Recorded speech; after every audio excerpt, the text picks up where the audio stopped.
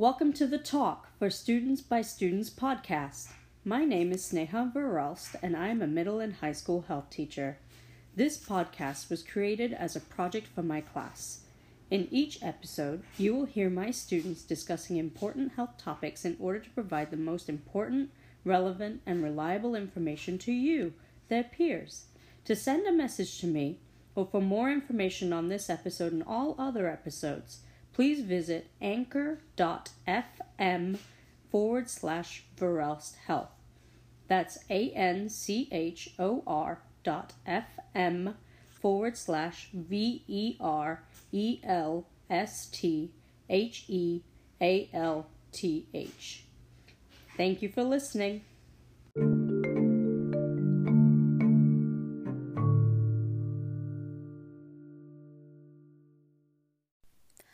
Hi, my name is Lily Noon, and I researched the topic of protection methods. Today we'll be looking deeper into the question, why is it important for students to learn about sexual health and protection methods, and why I believe that learning about sexual health and protection methods before you have sexual intercourse can protect you from unwanted pregnancies, STDs, and emotional trauma.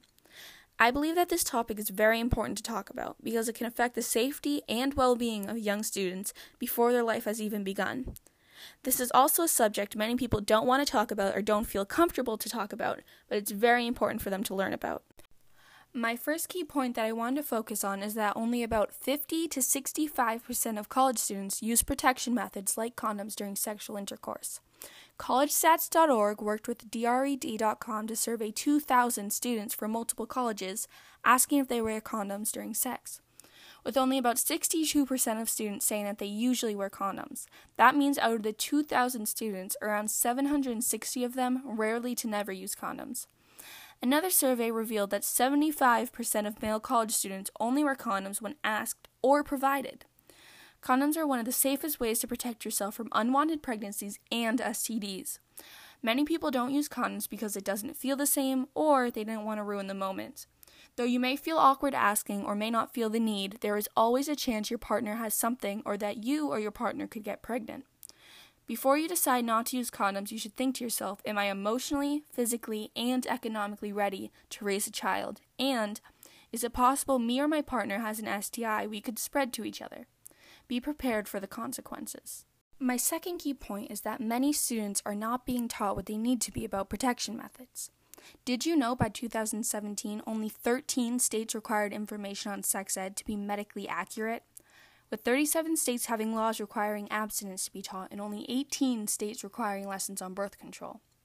To do more research on this point, I decided to send out a survey to kids in my grade asking a few questions about what they personally believed about the importance of health class and protection methods. According to the responses I received, 70% of students think that learning about sexual health is very important, while only 10% say that students get all the information they need about sexual health. 70% of students also said that protection methods is one of the most important things students should learn in sex ed. Sexual health is a very important topic in school because it is something they will need to use in real life. The class can protect kids from a future they can't handle. In conclusion, I believe that learning about sexual health before you have sexual intercourse and protection methods can protect you from unwanted pregnancies, STDs, and emotional trauma. Learning about sexual health young is very important because it helps kids make the right decisions. Getting ahead of an issue before it happens and giving students the right information can protect them from making bad decisions. Through my research, I have found how little people choose to use protection methods when given the option to, that in many states it isn't required to teach medically accurate information, and what a large group of my peers believe about the importance of sexual education. To improve this situation would be hard because it is a country-round issue. A petition that states that sexual education is required for students to take in junior high, 7th to 8th grade, and that it must be medically accurate could be a possibility. Giving students around the country resources to learn about sexual health on their own terms is also realistic. For more information on sexual health and protection methods, go to www.plannedparenthood.org. Planned Parenthood currently also has online appointments that you can schedule when you call 1-800-230-PLAN. For more local information, ask your doctor. That's what they're there for.